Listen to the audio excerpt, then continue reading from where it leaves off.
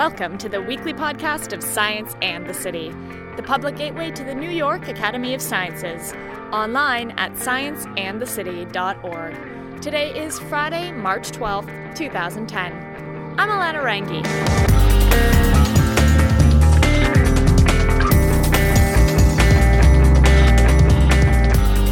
You might not immediately consider meditation as science, but it turns out the state of meditation, or meditating, can have some major, measurable effects on our brains.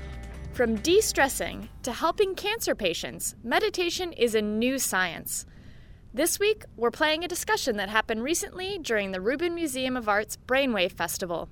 Bonn meditation practitioner Alejandro Chaoul and oncologist Lorenzo Cohen evaluate the healing potential of meditation. Not convinced? There's some hard science to back it up. Let's start a little bit about, the topic was, is meditation the medicine of the mind? And so one of the things that we like to start is, what is meditation?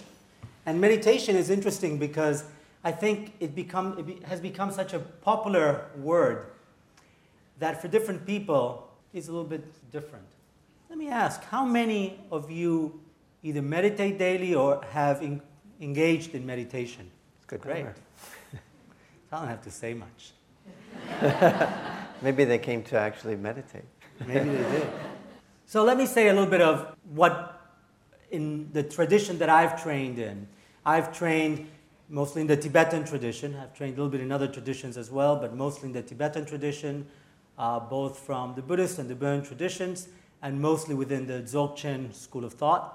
Mostly in the Burn tradition under Lopun Tenzin Namda, his son is Lungto Tenpa Nima and Tenzin Wangyur Rinpoche, as Tim was saying. And when we talk about meditation, it's not a verb. Many times people think of meditation as meditating. But really meditation is a state of mind. And in fact, if you think of the word that in Sanskrit they use for meditation, vabana, it actually means to cultivate that state of mind that is usually characterized by two main features. One of them is the one that most people are accustomed to, which is calming your mind, or as sometimes we would like to say, calming your monkey mind. That mind that goes from thought to thought, emotion to emotion, kind of calm that. And part of what we'll talk today is about how these emotions kind of dysregulate you or get you out of that state of mind. And so, in a way, what meditation is cultivate that state of mind that is calm but also aware. The definition actually in Tibetan, Shingsal Rigpa, means clear and knowing. So there's the characteristic of the mind as knowing but with clarity. Calming has an important part in being able to see it with clarity. Also in Tibetan we say gom for meditation, which is related to kom, which means familiarity. Again, like cultivation. Cultivating, getting familiar with that state of mind.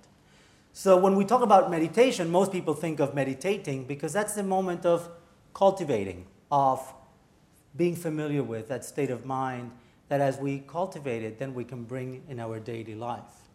And so that's, in a way, I think, what brought us together when, you coming from the behavioral science, and this is, again, how we can change our behavior through what I've learned it's called in the behavioral science research and the research field intervention. I never used to call meditation an intervention until I met you.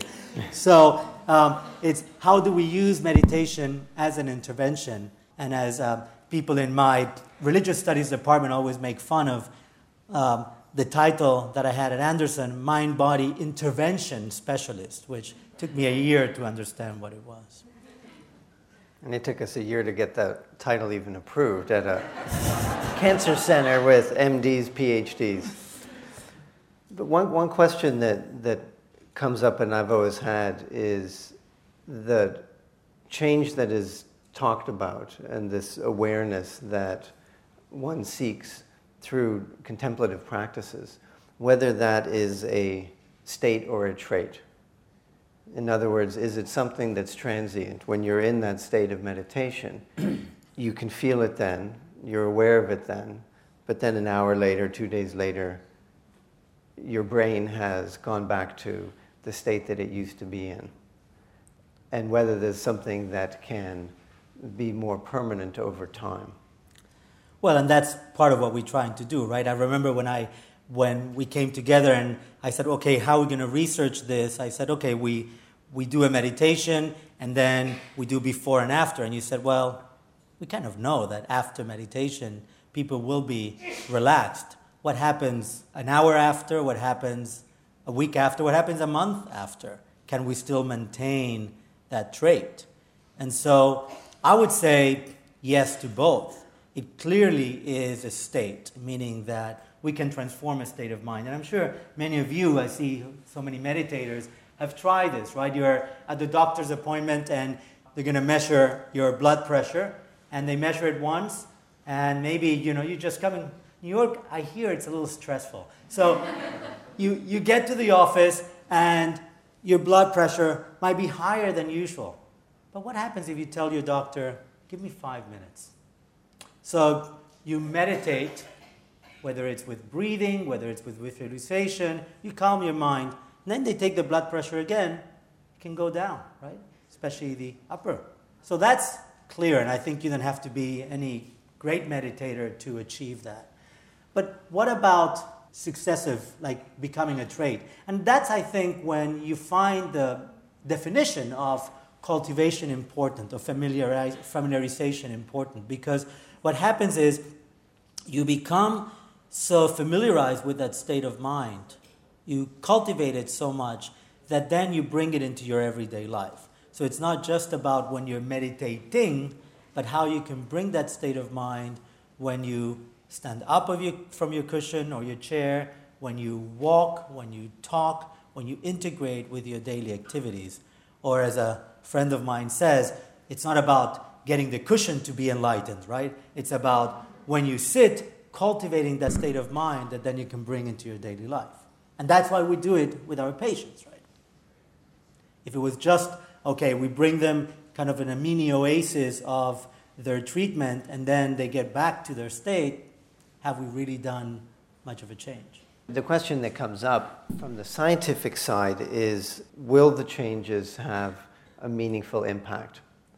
And I've been doing this research at MD Anderson for almost 13 years, looking at meditation, looking at yoga, working with people who have life-threatening illnesses, some of them at the end of their life, some of them with curable disease, but with a lot of stress. And we measure things like them telling us their quality of life, their mood, their physical functioning.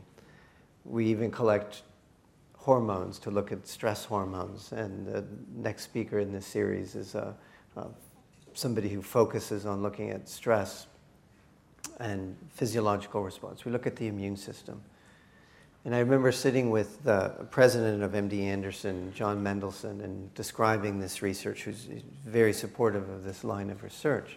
And he said, what you really need to do to have this area of science accepted is show that you can have a change in the brain. In other words, trying to show that the mind can actually change this thing that we call the brain. And that's, in some sense, for the contemplative practices, something that I believe the Tibetan tradition and other Eastern contemplative practices have known for millennia, that there is actually no such thing as a difference between mind and brain, and mind and body and brain and body, which of course the wonderful philosopher Descartes had many good things to offer, but that was not one of them, creating the dualism between the mind and the body and putting the brain somewhere, the mind outside of it. And I think it's interesting. I'm not sure if in the Tibetan tradition we would say that they're actually the same. What is clear is that they're related. So if you say mind and brain the same, in a way, the way I hear it is, mind's only address is the brain. And I think in the Tibetan tradition we would say the brain could be kind of one of the addresses maybe the summer address of the brain. But in fact, the main address is not at the brain. It's, as I always point, they say mind is here. So mind is this heart mind, as this aspect of the mind that once it's calm, this is really where the monkey mind is. And so the brain has that address to it. But when we talk mind, and there include the whole aspect of the mind-body relationship, it's beyond brain. It includes brain, but I would say it's beyond brain. Now, when you see in the Tibetan text how it's described, they talk about mind, but they don't necessarily make the distinction. They don't necessarily talk about mind and brain. What they do talk is of experiences of intellectual mind, lo, and kind of the sem, this what many times we translate as mind-heart. And that relationship, it's clear that one affects the other. And that's what's interesting, I think, about the neuroscience research and the mind. But it's not exactly one, all and the same. They are all interrelated. The challenge for science is even understanding the mind, because so much is focused on our organs and the brain being that organ. And where there's been a roadblock up until recently is the belief that we are born with a neural map and neural network, essentially, that you could picture as a tree or a grapevine. And it's all lit up and all the connections are there. And then as we age, there's this process that they literally call pruning.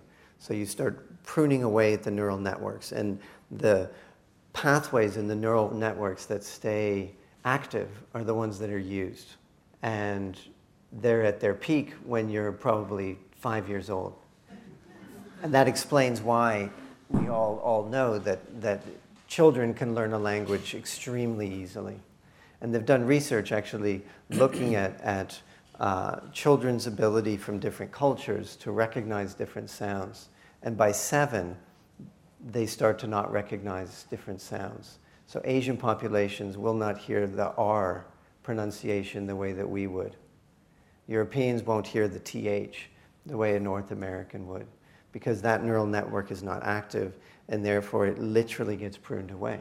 And so that would always, of course, put into question whether doing meditative practices could actually have an impact on the brain as an organ. Because if, as we age, all we have is a slow pruning, then can it change? And what has changed in literally only the past 20 years, which of course for the history of science is just a fraction of time, is this new understanding, something that's called neuroplasticity. So I thought it may be worthwhile to just discuss some of the details about neuroplasticity, and as it says here, it's a true game changer. Hopefully you're all aware of somebody by the name of Wilder Penfield. He was a neurosurgeon from Montreal who back in the 30s did very revolutionary studies where he did brain surgery. And with brain surgery, for those who are not aware, patients are typically conscious. And so he has the skull open and he starts touching different parts of the brain to elicit a response from the individual who's on the operating table. And if he touched a certain part within the motor cortex, they would say, oh, I feel that in my hand. And they touched another part and said, well, I feel that in my foot. And he was able literally to map the whole motor cortex and what parts of the brain were related to what body parts. And what he developed from this is this map that you see pictured up here. And so you see here the part of the brain that is controlling the hand is right beside the part of the brain that's controlling aspects of the face. And this is represented in some way as to reflect the amount of the brain that is activated for controlling that part of the body. And this is a very strange three-dimensional representation called the homunculus. which is essentially the brain map in 3 dimensions. So you can see the hands are extremely large, the lips are very large, and you can think about if you touch one part of the tip of your finger and then you touch the part that's beside it, you can differentiate that. But if you have somebody touch you in the middle of your back and then move over even half a centimeter, you're not going to be able to tell that they touched a different spot. And that, in some sense, is represented within this 3-dimensional figure that you see here. And why this was so critical is then neuroscientists could go in and actually start to look at the brain and look at how the brain changes. And unfortunately, to make advances in this kind of field, there had to be some experiments done on animals that aren't so wonderful. But I'll describe a couple of them to you because they are so miraculous at allowing us to be able to understand how something like meditation can actually impact our brain and therefore our health. So one series of studies was done by this gentleman named Michael Merzenchik, who's at University of California, San Francisco, and he amputated a finger off of a monkey. And before doing that, he was able to map literally each finger in the brain and be able to see that there's a different part of the brain, as you can see here, that represents each of the fingers. And then about a month later, went back in and remapped the brain. And he was able to show that say it was the ring finger that was amputated. The area of the brain representing the ring finger disappeared and it got mapped onto these other ones. He did similar experiments where he sewed the animal's hands shut, then remapped, and they all fused together. And so that means there was a dynamic change going on, and these were adult monkeys. Why that is so important to see is that means that even at advanced age, there could be changes that go on in the activity of the brain.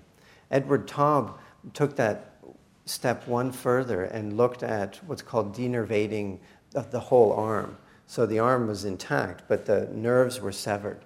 And you can see here, many of you may have seen the exhibit, I think it was called the Human Body World. And this represents all the nerves in the body. And of course, you have the master controller at the top. So essentially, all the nerves along the arms were denervated. And there's a whole complicated story about these monkeys and the effect that they had on science. But after an extended period of time, he went and remapped the brain of these monkeys. And he found that if he touched a part of the face, that the brain region for the arm lit up. And so that means, and as you saw here, the hand is right beside the face. So this neuroscientist, Ramachandran, took that information, and he'd been working with amputees who have this horrendous phenomenon called phantom limb pain. So the arm is not there, and it's very perplexing to the medical world. Why would you have pain in your arm if your arm is physically not there anymore? And they picture the arm and they feel the arm. And if the amputation happened with the hand clenched, they feel the hand clenched. So he, wanting to be as low-tech as possible, brought in one of these patients who had had an amputation many years earlier and who had phantom limb pain, and got a Q-tip and stroked the face of this individual. And the person said, "I feel the pain in my arm. It feels like you're touching my arm." He took hot water and just ran it down the cheek of this individual, and it felt as if the hot water was running down the phantom limb. That series of observations was published in the top journal in the world, and he did it just sitting at his desk, which is quite phenomenal. Then, of course, he went further and did all the neuroimaging and showed that he was able to show that the neural map of the brain had changed, and the face had taken over where the arm was. Now, what was revolutionary is that he was able to, because the brain got miswired, he was able, through a simple series of illusions, through this mirror technique of having the person see their arm there even though it's not there, to remap that brain. And so that was able to show that the brain can change. And the brain can change because of the mind. So the mind has control. And up until that time, it had been believed that, as I'd mentioned earlier, that once you have what you've got, and that's it, it's just a downhill slope. And so those experiments, and then many others that have followed in the past decade, have shown that through mental practice, you can change certain parts of the brain. And actually, the difference between learning to play 5 notes on the piano and practicing it regularly for a week is not that different from when you practice it once and then imagine playing those 5 notes. Right. And you can actually go in and look at the brain, and you can see that that activity has changed the way the brain is functioning. So this also creates kind of opens the field to meditation being able to be an intervention in order to expand the brain, helping remap, in a way, the brain in different ways. And in a way, that's the research that Richie Davidson and others have been doing.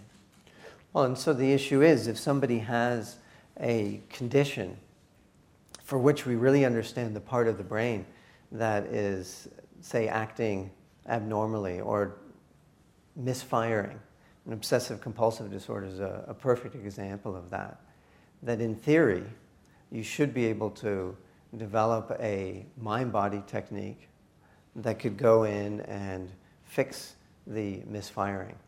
And Jeffrey Schwartz, who's a psychiatrist, actually did that with obsessive-compulsive disorder. And obsessive-compulsive disorder, there's a certain circuit in the brain very well mapped on where the misfiring is going on.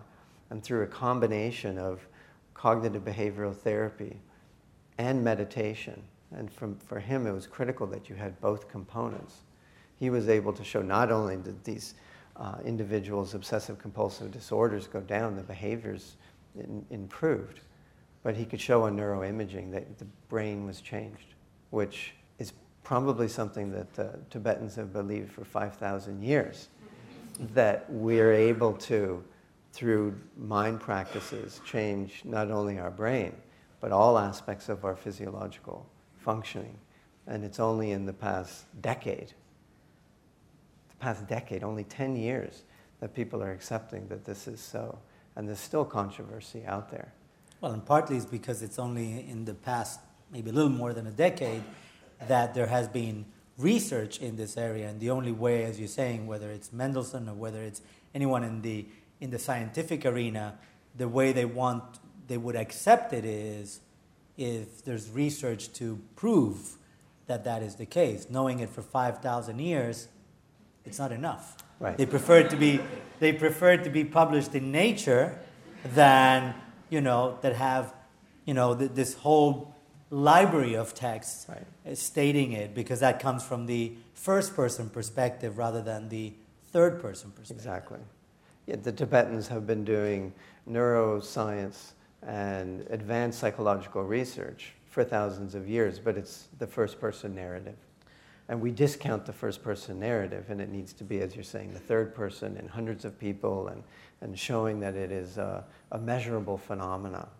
And that's, I think, what meditation can become. It's kind of empowering, because it's empowering yourself, right? I mean, especially if you're able to notice and acknowledge the issues. So if you notice that you're very tense, that you get to the elevator at work and someone looks at you and you're not sure, well, are they trying to judge me? Did I dress weird? You have all these ideas, and you're always kind of thinking something is wrong. And maybe by mistake, this person, when he comes out of the elevator, he touches you, and you get all angry. If you notice that that is a pattern in your behavior, you can actually say, wait a minute, why am I getting angry at this? So by self-reflection, you can start training in meditation and being calm, and then when that thing happens again, you're going to react very differently. Now, in science, we always believe that, well, if the same input we produce the same input, or pushing someone in the elevator, you would expect the same kind of reaction. But as you change the person, the behavior of that person will be different. And so in a way you can think of, if someone is stressed, then their behavior would be anger, let's say. But if we're able to change that stress, even in the same situation, the behavior actually can change too and can be calm. Perfect example is what Tenzin Wangyal calls today our modern demon is traffic, right? And so we are in traffic and people are cutting off, and usually that's when we say all our mantras, all our mudras, right? It's when they all come out, right? But if we're able to take a deep breath and calm ourselves, we can actually have very different mudras and mantras, very different expressions. Instead of saying, you can say, go ahead. And you too. Wouldn't our world be very different? And so, in a way, it's an intervention. And in that case, would be either a self-intervention, because you acknowledge it, but even if it's as a group, if someone tells you, look, you're being very stressed, why don't I help you and give you this intervention? Now, what's been hard is, where's the baseline? And I know that that's part of the problem in some of the research, because by the time if we find meditators, by the time we research their brains, they're already meditators.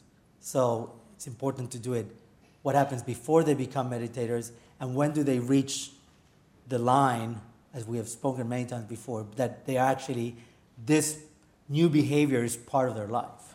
As we discussed many times, it's interesting that in many different traditions, 6 months seems to be the time that you need to incorporate this behavior, right, into your daily life.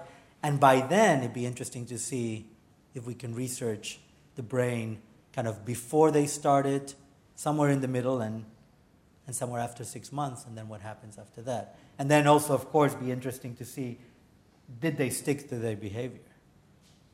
Well, that's one of the challenges, is making it to that point. And there was some research with the focus on neuroplasticity and not on meditation per se, but the concept of learning something new.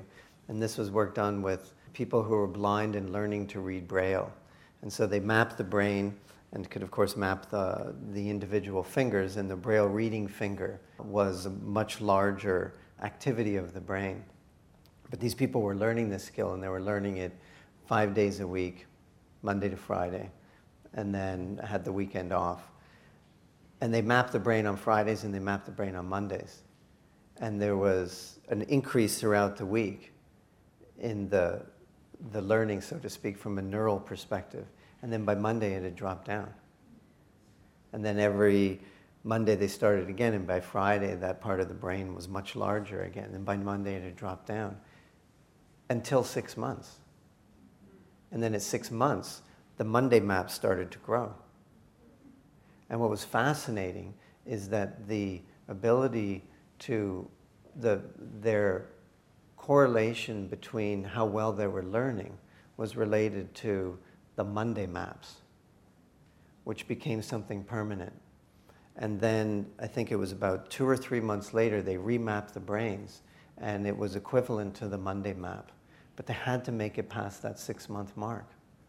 And it's interesting, and it's not just when we've spoken to practitioners of contemplative traditions that they say, you need to practice for 6 months. You need to practice regularly for 6 months. And I think it hasn't been done for meditation before, and it'd be a fascinating study for us to do, that I would hypothesize you'd see the same kind of growth in the mental maps. The neural network would be maintained when you're practicing regularly. If you go 3 days, as many of us do, not doing that healthful behavior, in this case meditation, it's going to start to go back to baseline. And of course, the question is, what's the dosage, right? I mean, how much do you need? Do you need 20 minutes a day? Do you need 30 minutes a day? But again, I mean, I was thinking, we were saying, this is kind of music practice, but meditation, I was saying, it's cultivation, it's familiarity, it's the same. It's practice. That's why we call it practice, right? when people in Dharma groups say we're going to meditate, they don't say we're going to meditation. They say we're going to practice. We're going to cultivate our state of mind so that we can get to that place in a way that, beyond that 6 months and make it a habit. That's right. But I think dosage is important because, 6 months means what? It means how many kind of accumulation of how many minutes or hours. Once a week for 6 months will do nothing. Right. You won't change the neural network. But if we do it, so it's clear that we have to do it every day, at least Monday to Friday. And even if we stop Saturday and Friday and Sunday, we give a break. We take vacation from meditation. It's kind of interesting. Many people would do meditation as a vacation from what they do. And then kind of catch up on Monday, restart, and slow after 6 months. But then again, even if we say 6 months, is how much? So, for example, in this one, in the music, how much did they have to? What was the dosage? It's actually 2 hours a day, which is a lot. Or they were imagining playing for 2 hours a day and had a very similar effect. So that's when visualization comes in handy, right? If you're not actually meditating, you can visualize you're meditating, maybe lying on the bed. Meditation. So the challenge I think that we face is getting this accepted. And I think that your comment earlier is that you need to show it scientifically. But I think that's necessary but not sufficient. Because there's so much data accumulating now in the area of, if taking it even broader, of lifestyle matters for our health. I was at a big reception in Houston the other night celebrating the Texas Heart Institute. The Texas Heart Institute is one of the best heart institutes in the world. That's where the first bypass surgery was done. They spoke for about half an hour about all the genes and all the new technologies, but there wasn't a single word about stress, about diet, and about exercise. And we know that those three factors are critically important for preventing your first heart attack and of course, subsequent. And when it comes to the world of cancer, there's a very good understanding now of the relationship between stress and biology, stress and your risk of not doing as well when you're under treatment, obesity being a key link. And it's not something that is accepted. It's not part of the standard of care. Now, I think also, it has to be, in a way, it has to do with this first-person perspective. A scientist that we both know well, he's the head of palliative care at Anderson. He was telling me the other day, how he got to endorse, in a way, meditation. And I didn't realize this story until recently, and I know him for many, many years. And he was telling me how when he gave a talk in their grand rounds, and he started experiencing, he had always heard about it, but he started experiencing, he realized, wow, this helps. In those 20 minutes that you let it practice, I felt the change, my colleagues felt the change, and now I can say, I can endorse this. But it was not until then he was very well, okay, if you're doing it, and Lorenzo is endorsing it at the integrative medicine, must be good, but, I don't know. So when he felt it himself, there was a change. So it's interesting, even in scientists, and we're talking with Tim about this, we all have our own bias as well, right? But we have our preconceptions and our assumptions. And so until you feel it, you're not really sure what it is, am I really endorsing something really weird because it's out of the box? But the moment you feel it, it becomes, again, first-person perspective. So there is a place, and I would even argue that the first-person perspective has always, in a way, a place in choosing what kind of research you do. And certainly what you'll do for yourself. Because I think that with all the data in the world, if you then go and you try it and it doesn't work, so to speak, then you're not going to necessarily believe that data. And so I agree that physicians and scientists will view things very differently once they do it. There's still a lot of skepticism about the benefits of acupuncture. But if a physician, and I have known many of them at MD Anderson who have chronic pain, and then we suggest acupuncture, and they don't try it, and they don't try it, and then eventually they do, and it works, then they believe acupuncture works. That's not science. That's first-person perspective. So when it comes to treating ourselves, first-person perspective is good enough, even if you're the analytical-minded scientist physician. Well, and that's a little bit what we do too in the clinic of integrative medicine, right? I mean, we can't wait until all the things are proven, and the patients come and say, I don't care if you've done research. I want to do that yoga, or I want to do acupuncture. I want to have a massage. I mean, especially, in massage, people are saying, it relaxes me. Even if it's just that, that's great, right? So why do I need all this research? And sometimes with meditation, I hear people in Dharma groups asking the same question. Why are you researching this? Don't you know that this helps? And you've heard for 5,000 years that people have been helped. Do you need to do research on it? And, I was actually reading a book, Embracing the Mind, by Alan Wallace, he has done, I think his undergraduate was in physics and then became religious studies, and he's done a lot in this dialogue. And he was saying how science could be both, in a way of feeling more validated for those either Western meditators or those who are interested in coming into meditation but hesitating and feeling that, well, if it has research of proven things with health, well, maybe I will try it. At least it's not so out there. But the other thing that is interesting is that science can also help these traditions, these meditative traditions, in a way to keep you in track. So it's not so dogmatic of, now you have to be careful of now saying, oh, so there was research, so now we know, so meditation is the panacea, right? So now everything is cured by meditation because either I tried it and it worked, or because we've seen that there's research on it, so now I can say it works for everyone. And part of it is, and we've known this in many realms of medicine, it's not necessarily for everyone at every stage. And so it's different. And so that also complicates our research. That's right. And as is the case for allopathic medicine and these drugs that are consumed, they don't work for everybody. But what's different about meditation that we're learning is that it actually can impact the brain in a more profound way than, in particular, some of the mental health drugs that are out there. And we've learned this from in particular, Zindel Siegel's work, who's from Toronto, a clinical psychologist who's been focusing his career on helping people who are depressed not have a relapse of their depression after they've been initially treated.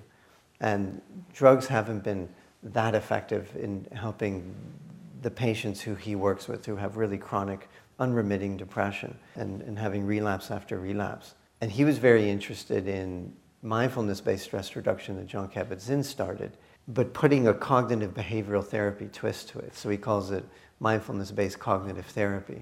So taking into account aspects of the Vipassana-based meditation of mindfulness, but then other parts of cognitive therapy. And he did a fascinating study where he compared mindfulness-based cognitive therapy to standard antidepressants. And then they did the neuroimaging. So he'd shown previously that it's very effective at decreasing relapse. And we know from neuroimaging studies of Prozac and other antidepressants the exact brain regions that are affected. And so one would hypothesize that if you were to image the people in both groups doing the meditation versus the drug, that the same brain regions would be changing. And in fact, it was the exact opposite. So the mindfulness-based cognitive therapy decreased activity in the prefrontal cortex and increased activity in the emotion center of the brain, the amygdala. Prozac did the exact opposite. Increased activity in the prefrontal cortex and blunted the emotion center. But the patients were getting well at a similar rate.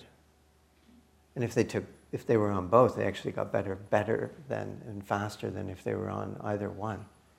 And so what that means, and in particular for the monkey mind that you were talking about, is that the meditation actually decreased this overactivity, the over-analytical side, and allowed the emotion side to come up, but in a healthy manner. And so in that sense, meditation is definitely medicine, but a very different kind of medicine than the targeted pharmaceuticals that we're developing. And we're really so ignorant, I believe, but at the start of this frontier of a new medicine, where we're taking into account the mind, to believe that you can just use your thoughts, if you're a paraplegic, to move your wheelchair forward. 2 years ago, nobody would have thought that was even possible. To think that you can just think as a cursor is running through the alphabet, that's the letter I want, which is what Stephen Hawking does to communicate. Just a wire on the brain hooked up to a computer. Your thoughts, controlling things. It's revolutionary. This is, I believe, something that people who have really done this first-person narrative for millennia and passed this down from tradition to tradition have probably known. And we're just at the tip of the iceberg to uncover some of this. And so the dialogue between the traditions of science and philosophy and spiritual practices is going to take us to a whole new era. And luckily, both sides of the discipline are now open to talk to each other. And I think the other part that meditation can help is creating space. Because even for those thoughts, like you were saying, for paraplegic to have the thought of, I will move and then move. One of the things that meditation is, it's not necessarily a no thought, but it's creating the space for even thoughts and emotions to happen, but not disturb the space.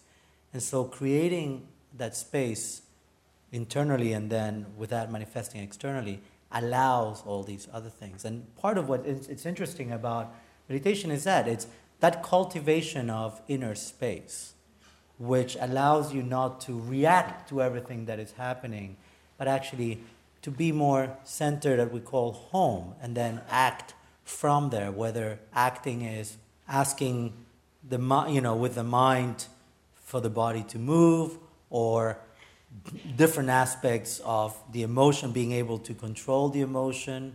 But it's space, creating the familiarity with space and being familiar at home is really kind of the basic medicine of meditation. Thanks for listening this week. Science in the City is a nonprofit program of the New York Academy of Sciences. This means that we need your continued support to keep bringing you this weekly podcast series, as well as the rest of the Science in the City program, like our Girls' Night Out series and our website. For more information on Academy membership and to support Science in the City today, log on to scienceandthecity.org/donate. As always, we would love your feedback on any of the programs we run here at Science in the City. Send us an email at scienceandthecity@nyas.org. Or you can leave us a voicemail at 212-298-8654. See you next week.